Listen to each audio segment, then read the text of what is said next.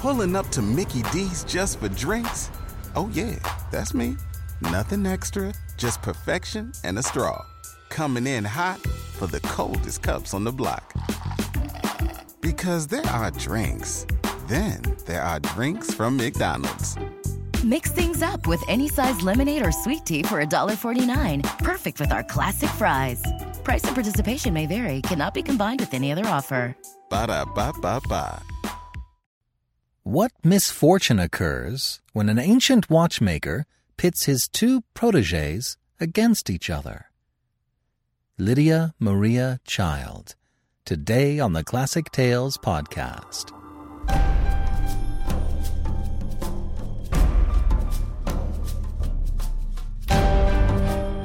Welcome to the Classic Tales podcast. Thank you for listening. The Classic Tales podcast is listener-supported. If you enjoy listening to the Classic Tales, please consider becoming a supporting member. It helps support the podcast, and it's a great way to build out your library of classics. By making a monthly donation of just $5, you'll receive a corresponding thank you code for $8 off any digital audiobook download. You win, and we get to keep going strong. Go now to ClassicTalesAudiobooks.com and become a member today. There are many other ways you could support the podcast, through purchasing our app, merchandise, or telling your friends about us. Links can be found in the notes to today's episode. And if you have the Classic Tales app, check your special features for more Meditations of Marcus Aurelius. That's still a thing. And you can also rate and review us at Spotify or Apple Podcasts. And the items in our free category on the website have changed, so head on over to the website for some free audiobooks. The Hunchback of Notre Dame is coming along. I'm actually using a combination of several translations to record this audiobook, as I'm using 3 at the same time. The main one is from J. Carroll Beckwith, but I'm also using the traditionally used anonymous translation, as well as another audio version for additional reference. I have around 4 more hours to record. Please make sure your membership status is current, as I will be sending the completed audiobook out to all current financial supporting members. Today's story is by Lydia Maria Child, who lived from 1802 to 1880. She was best known for her stand against slavery and for her promotion of the rights of Native Americans. The musical version of her Thanksgiving poem, Over the River and Through the Woods, is still sung by children today. Today's story, The Rival Mechanicians, has been lauded as one of the finest science fiction tales from the first half of the 19th century. The Western Literary Messenger declared it to be above praise when it was first published in 1847. There are so many diverse and profound elements to the story, however, I think I'll let it speak for itself. And now, The Rival Mechanicians by Lydia Maria Child.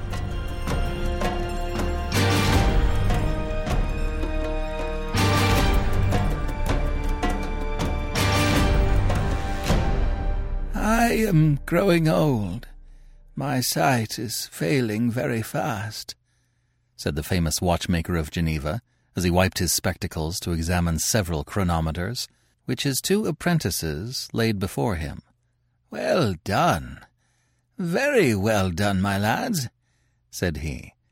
"I hardly know which of you will best supply the place of old Antoine Breguet. 30 years ago, and pardon an old man's vanity, I could have borne away the palm from 100 like ye.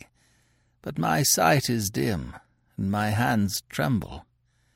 I must retire from the place I have occupied in this busy world, and I confess I should like to give up my famous old stand to a worthy successor.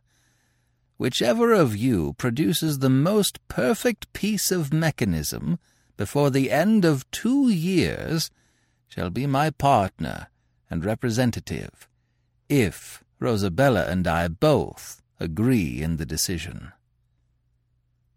The granddaughter, who was busily spinning flax, looked up bashfully and met the glance of the 2 young men. The countenance of one hushed, and his eyes sparkled. The other turned very pale, and there was a painfully deep intensity in his fixed gaze. The one who blushed was Florian Amod, a youth from the French cantons. He was slender and graceful in figure, with beautiful features, clear blue eyes, and a complexion fresh as Hylas, when the enamored water nymphs carried him away in their arms. He danced like a zephyr, and sang little airy French romances in the sweetest of tenor voices. The one who turned pale was Pierre Berthaud, of Geneva. He had massy features, a bulky frame, and clumsy motions, but the shape of his head indicated powerful intellect, and his great dark eyes glowed from under the penthouse of his brows like a forge at midnight. He played on the bass viol and the trombone, and when he sang, the tones sounded as if they came from deep iron mines.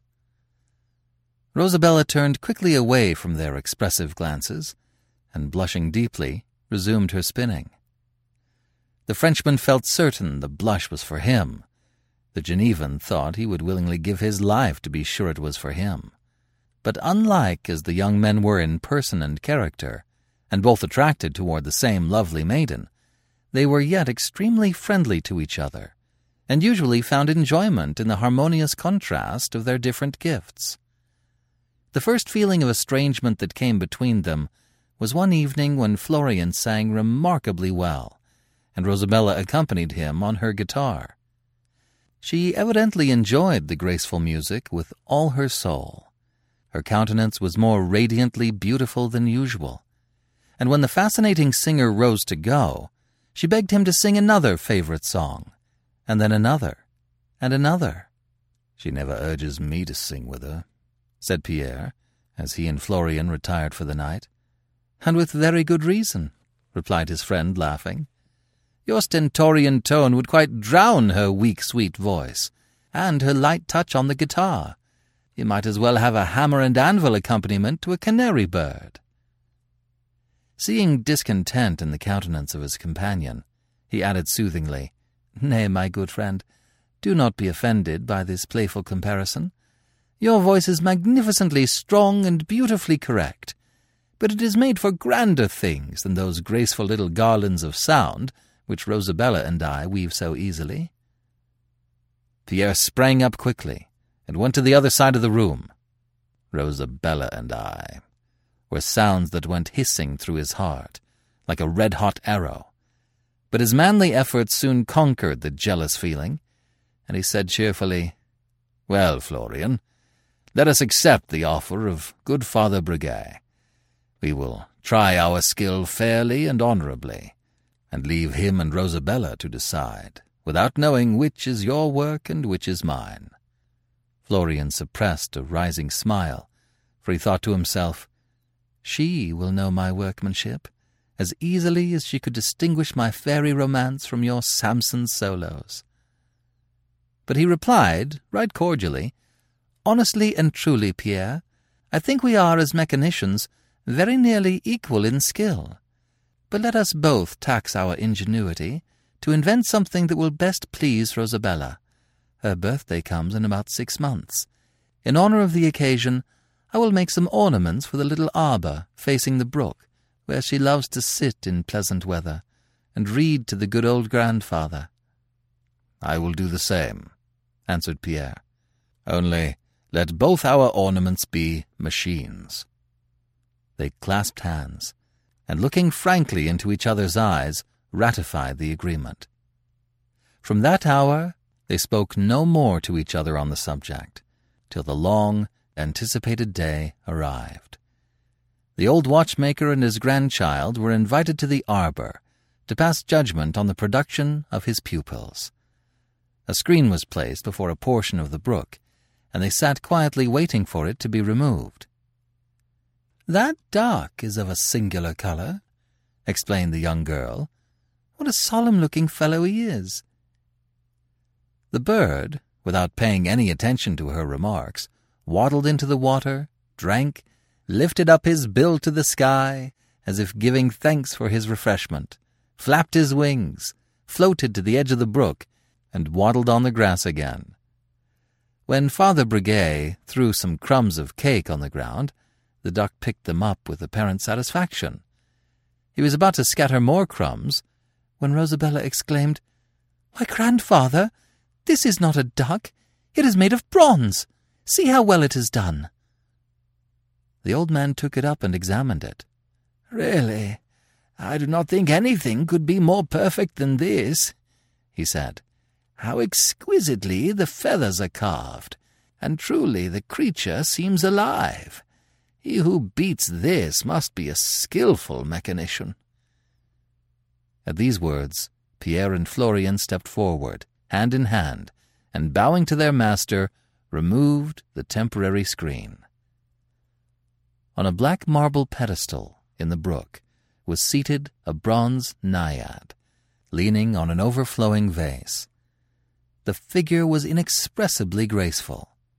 A silver star with brilliant points gleamed on her forehead, and in her hand she held a silver bell, beautifully inlaid with gold and steel.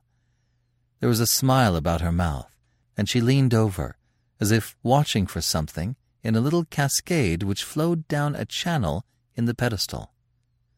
Presently, she raised her hand and sounded the bell. A beautiful little gold fish obeyed the summons, and glided down the channel, his burnished sides glittering in the sun.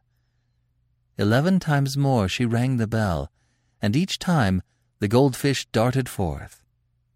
It was exactly noon, and the water nymph was a clock. The watchmaker and his daughter were silent. It was so beautiful that they could not easily find words to express their pleasure.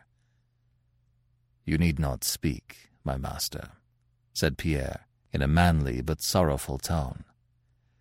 "I myself decide in favor of Florian. The clock is his." "The interior workmanship is not yet examined," rejoined his amiable competitor. "There is not a better mechanician in all Switzerland than Pierre Berthaud." "Ah, but you know how to invest equally good workmanship with grace and beauty," replied the more heavily moulded Genevan. "Study the graces, my boy. Make yourself familiar with models of beauty," said old Antoine Breguet, laying a friendly hand upon the young man's shoulder. "I should but imitate, and he creates," answered Pierre despondingly.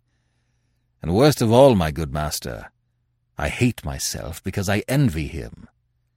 "But you have many and noble gifts, Pierre," said Rosabella gently. "You know how delightfully very different instruments combine in harmony. Grandfather says your workmanship will be far more durable than Florian's. Perhaps you may both be his partners." "But which of us will be thine?" thought Pierre. He smothered a deep sigh, and only answered, "I thank you, Rosabella." Well aware that these envious feelings were unworthy of a noble soul, he contended with them bravely, and treated Florian even more cordially than usual. "I will follow our good master's advice," said he. "I will try to clothe my good machinery in forms of beauty. Let us both make a watch for Rosabella, and present it to her on her next birthday. You will rival me, no doubt, for the Graces threw their garlands on you when you were born." "Bravo!" shouted Florian, laughing and clapping his hands. "The poetry is kindling up in your soul. I always told you that you would be a poet if you could only express what was in you." "And your soul expresses itself so easily, so fluently," said Pierre with a sigh. "Because my springs lie so near the surface, and yours have depths to come from," replied his good-natured companion. "The worst of it is, the cord is apt to break before I can draw up my weighty treasures," rejoined Pierre with a smile. "There is no help for it.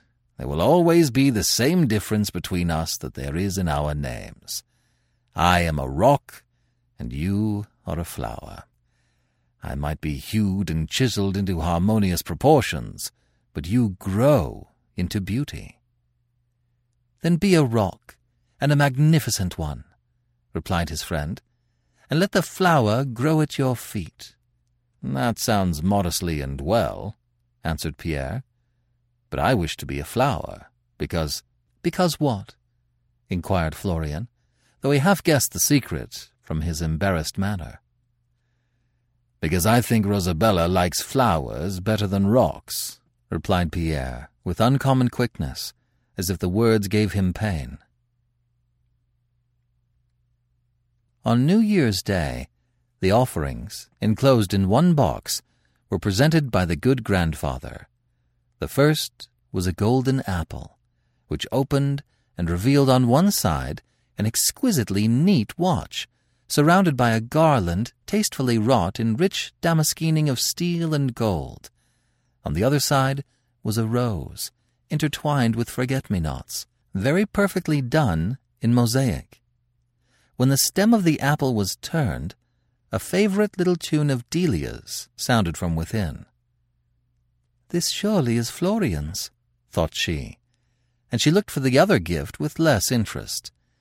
It was an elegant little gold watch, with a Persian landscape, a gazelle and birds of paradise beautifully engraved on the back. When a spring was touched, the watch opened, a little circular plate of gold slid away, and up came a beautiful rose, round which a jeweled bee buzzed audibly. On the edge of the golden circle below were the words Rosa Bella in ultramarine enamel.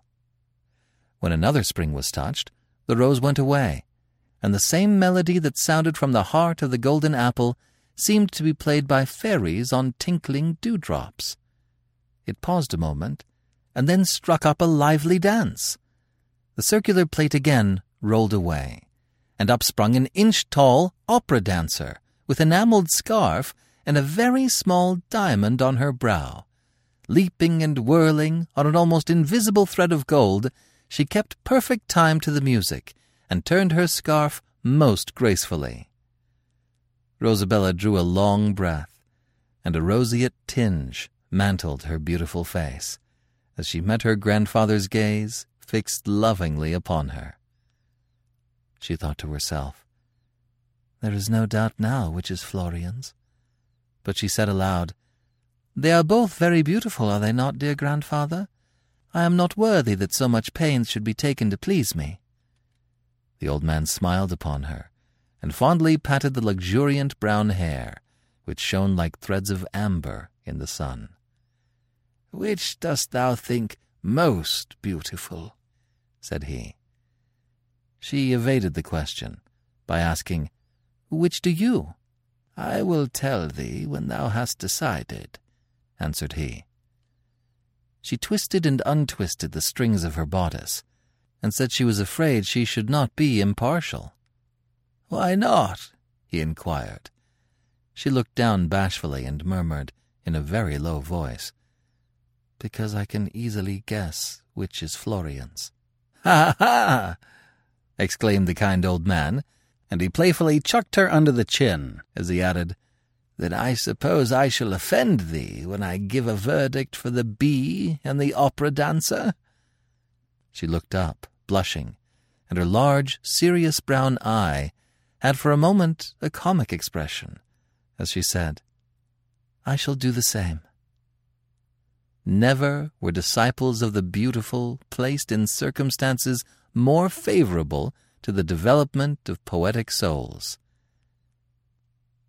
The cottage of Antoine Breguet was in a glade, where the sun harbors, and one side of it listens to bees, another to a brook.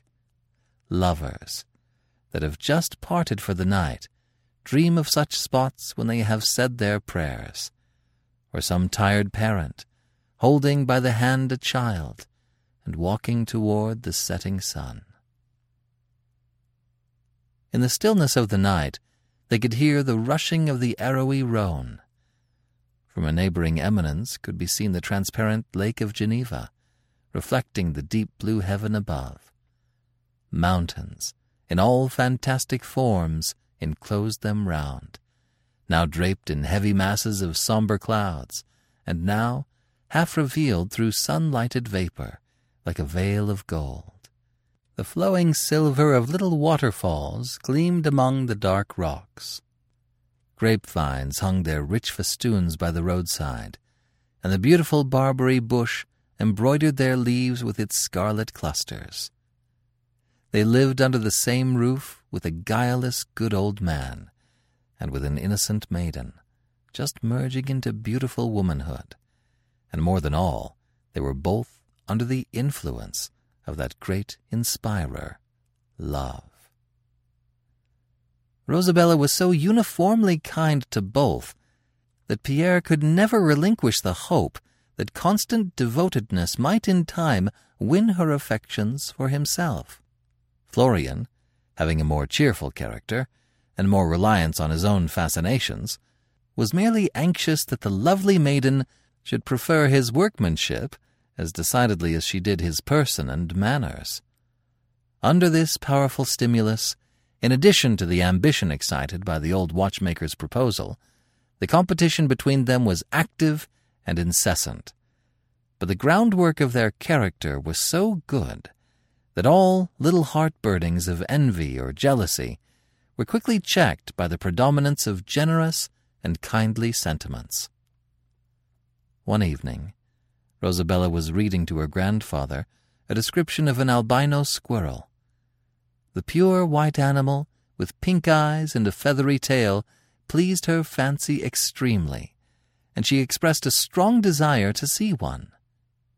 Pierre said nothing, but not long after, as they sat eating grapes after dinner, a white squirrel leaped on the table, frisked from shoulder to shoulder, and at last sat up with a grape in its paws. Rosabella uttered an exclamation of delight. "Is it alive?" she said. "Do you not see that it is?" rejoined Pierre. "Call the dog and see what he thinks about it." "We have so many things here which are alive and yet not alive," she replied, smiling. Florian warmly praised the pretty automaton, but he was somewhat vexed that he himself did not think of making the graceful little animal for which the maiden had expressed a wish. Her pet canary had died the day before, and his eye happened to rest on the empty cage hanging over the flower stand. "I, too, will give her a pleasure," thought he. A few weeks after, as they sat at breakfast, sweet notes were heard from the cage, precisely the same canary used to sing, and looking up, the astonished maiden saw him hopping about, nibbling at the sugar and pecking his feathers as lively as ever. Florian smiled and said, "Is it as much alive as Pierre's squirrel?" The approach of the next birthday was watched with eager expectation, for even the old man began to feel keen pleasure in the competition, as if he had witnessed a race between fleet horses. Pierre, excited by the maiden's declaration that she mistook his golden apple for Florian's workmanship, produced a much more elegant specimen of art than he had ever before conceived. It was a barometer, supported by 2 knights in silver chain armor, who went in when it rained and came out when the sun shone. On the top of the barometer was a small silver basket of exceedingly delicate workmanship, filled with such flowers as close in damp weather. When the knights retired, these flowers closed their enameled petals, and when the knights returned, the flowers expanded. Florian produced a silver chariot with 2 spirited and finely proportioned horses. A revolving circle in the wheels showed on what day of the month occurred each day of the week throughout the year. Each month was surmounted by its zodiacal sign, beautifully enameled in green, crimson, and gold. At 10 o'clock, the figure of a young girl, wearing Rosabella's usual costume and resembling her in form and features, ascended slowly from behind the wheel, and at the same moment the 3 graces rose up in the chariot and held garlands over her. From the axle-tree emerged a young man in Florian's dress, and kneeling, offered a rose to the maiden. It was so beautiful as a whole, and so exquisitely finished in all its details that Pierre clenched his fingers till the nails cut him. So hard did he try to conceal the bitterness of his disappointment at his own manifest inferiority. Could he have been an hour alone, all would have been well. But, as he stepped out on the piazza, followed by Florian, he saw him kiss his hand triumphantly to Rosabella, and she returned it with a modest but expressive glance. Unfortunately, he held in his hand a jeweled dagger of Turkish workmanship, which Antoine Breguet had asked him to return to its case in the workshop. Stung with disappointed love and ambition, the tempestuous feeling so painfully restrained burst forth like a whirlwind. Quick as a flash of lightning, he made a thrust at his graceful rival. Then, frightened at what he had done, and full of horror at thoughts of Rosabella's distress, he rushed into the road and up the sides of the mountain like a madman. A year passed, and no one heard tidings of him. On the anniversary of Rosabella's birth, the aged grandsire sat alone, sunning his white locks at the open window, when Pierre Barthold entered, pale and haggard. He was such a skeleton of his former self that his master did not recognize him, till he knelt at his feet and said, "Forgive me, father. I am Pierre." The poor old man shook violently, covered his face with trembling hands. "Oh, thou wretched one," said he, "how darest thou come hither with murder on thy soul?" "Murder?" exclaimed Pierre, in a voice so terribly deep and distinct that it seemed to freeze the feeble blood of him who listened. "Is he then dead? Did I kill the beautiful youth whom I loved so much?" He fell forward on the floor, and the groan that came from his strong chest was like an earthquake tearing up trees by the roots.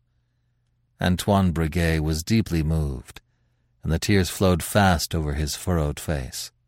"Rise, my son," said he, "and make thy escape, lest they come to arrest thee." "Let them come," replied Pierre gloomily. "Why should I live?" Then raising his head from the floor, he said slowly and with great fear, "Father, where is Rosabella?" The old man covered his face and sobbed out, "I shall never see her again. These old eyes will never again look on her blessed face." Many minutes they remained thus, and then he repeated, "I shall never see her again." The young man clasped his feet convulsively and groaned in agony. At last the housekeeper came in, a woman whom Pierre had known and loved in boyhood. When her first surprise was over, she promised to conceal his arrival, and persuaded him to go to the garret and try to compose his too strongly excited feelings. In the course of the day, she explained to him how Florian had died of his wound, and how Rosabella pined away in silent melancholy, often sitting at the spinning-wheel with a suspended thread in her hand, as if unconscious where she was. During all that wretched night, the young man could not close his eyes in sleep.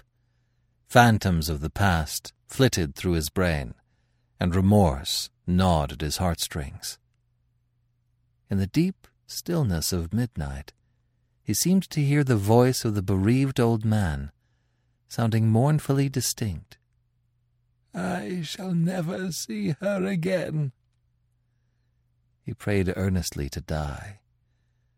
But suddenly an idea laid into his mind, and revived his desire to live. Full of his new project, he rose early and sought his good old master. Sinking on his knees, he exclaimed, "O Father, say that you forgive me.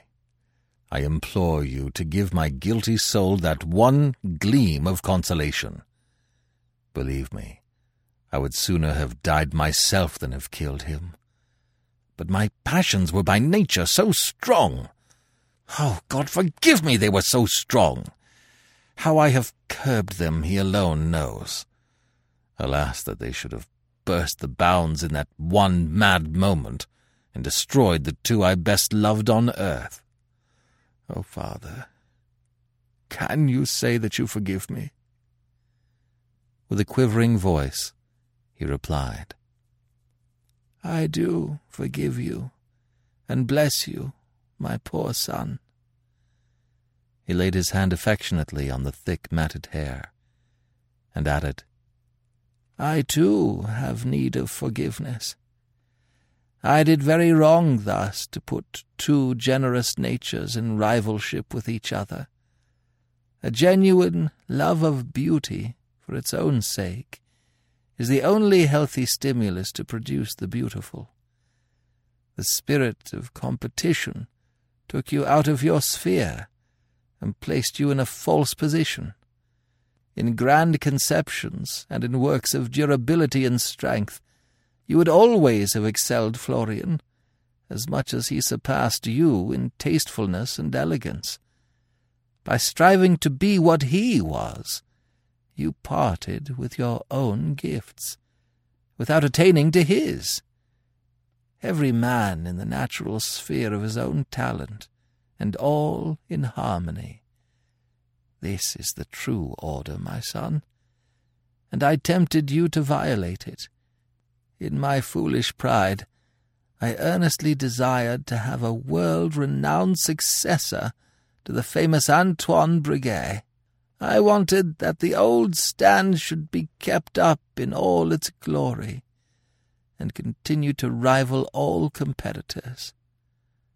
I thought you could superadd Florian's gifts to your own, and yet retain your own characteristic excellencies. Therefore, I stimulated your intellect and imagination to the utmost, without reflecting that your heart might break in the process. God forgive me. It was too severe a trial for poor human nature. And do thou, my son, forgive this insane ambition, for severely has my pride been humbled. Pierre could not speak, but he covered the wrinkled hands with kisses and clasped his knees convulsively. At last he said, Let me remain concealed here for a while. You shall see her again. Only give me time.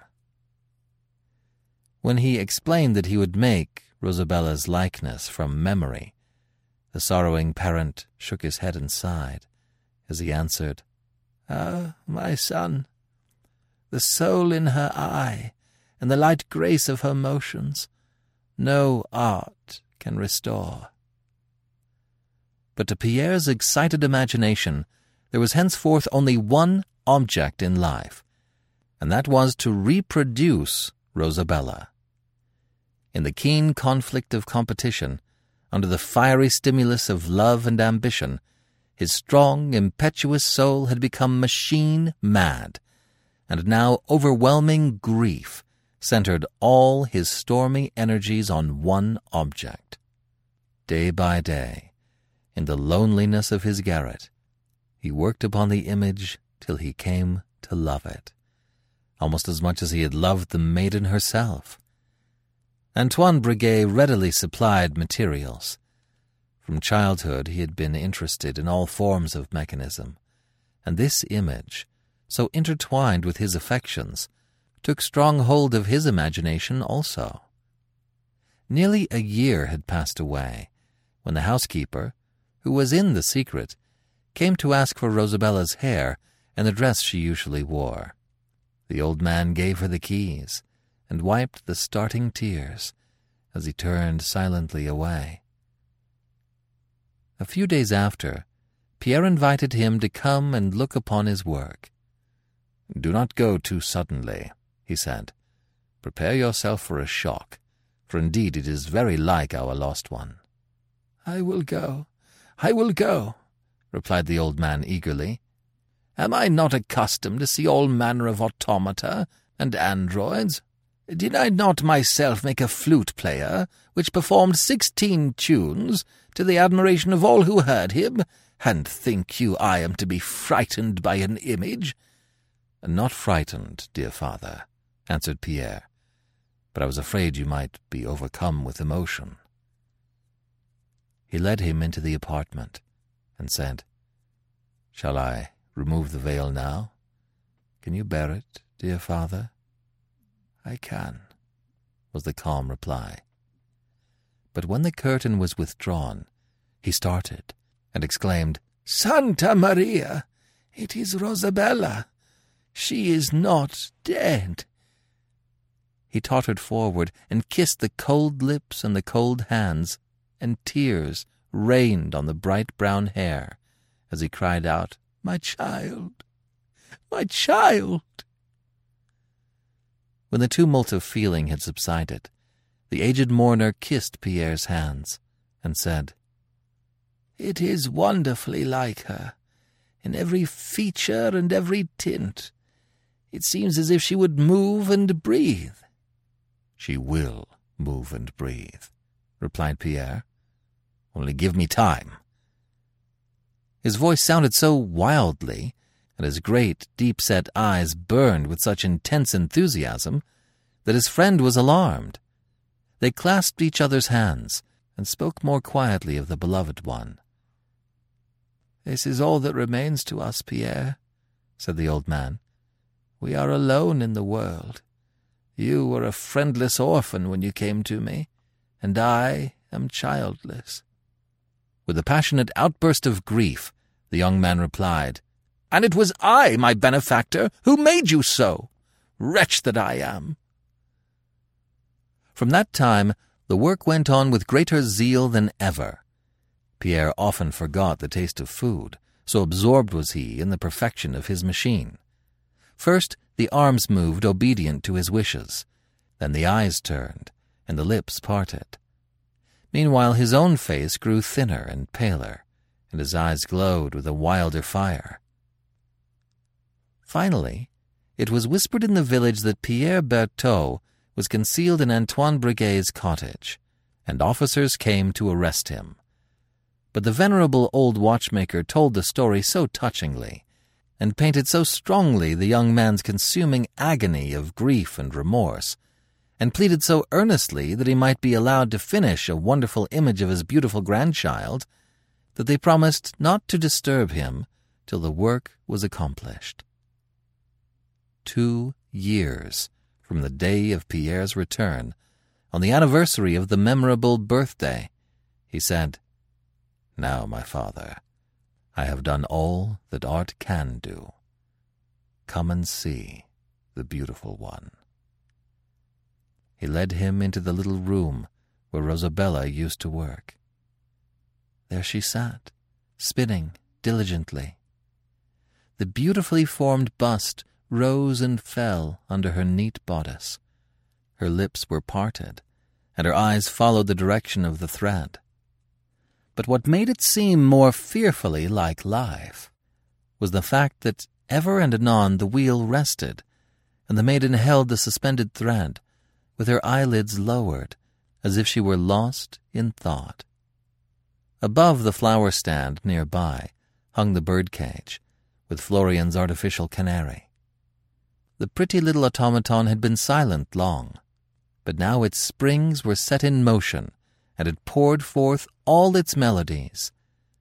The bereaved old man pressed Pierre's hand, and gazed upon his darling grandchild silently. He caused his armchair to be brought into the room, and ever after, while he retained his faculties, he refused to sit elsewhere. The fame of this remarkable android soon spread through all the region round about. The citizens of Geneva united in an earnest petition that the artist might be excused from any penalty for the accidental murder he had committed. The magistrates came and looked at the breathing maiden, and touched the beautiful flesh, which seemed as if it would yield to their pressure. They saw the wild, haggard artist, with lines of suffering cut so deeply in his youthful brow, and they at once granted the prayer of the citizens. But Pierre had nothing more to live for. His work in the world was done. The artificial energy, supplied by one absorbing idea, was gone, and the contemplation of his own work was driving him to madness. It so closely resembled life that he longed more and more to have it live.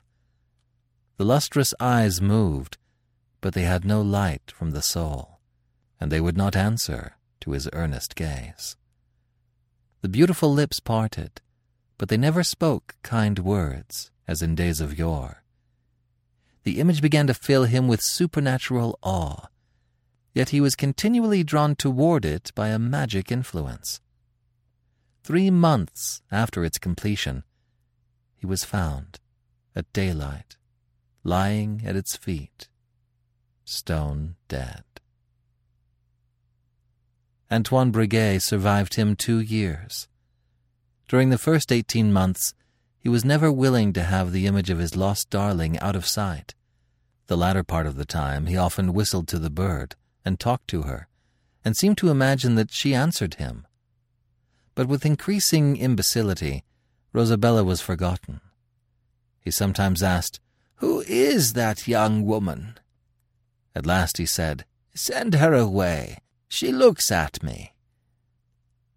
The magic lanthorn of departing memory then presented a phantom of his wife, dead long ago.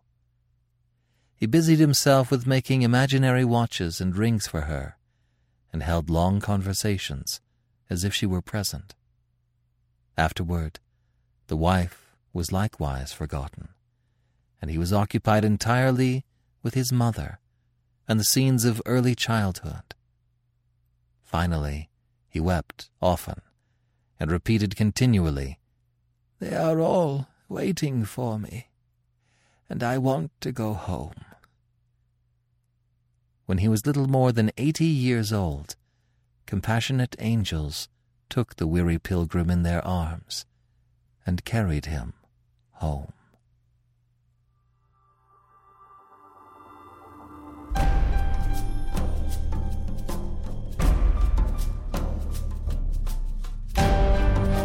This is B.J. Harrison. I hope you have enjoyed this unabridged production of The Rival Mechanicians by Lydia Maria Child. If you have enjoyed this book, please consider becoming a monthly supporting member of the Classic Tales at ClassicTalesAudiobooks.com. You'll find many ways of supporting us, starting at only $5 a month. Each donation comes with a monthly thank you code for expanding your classic audiobook library. You can also rate and review us on Spotify or wherever you get your podcasts. Every little bit helps. Thank you for joining me today and allowing classic literature to awaken your better self. Please join me every week, and we'll rediscover the greatest stories ever put to paper.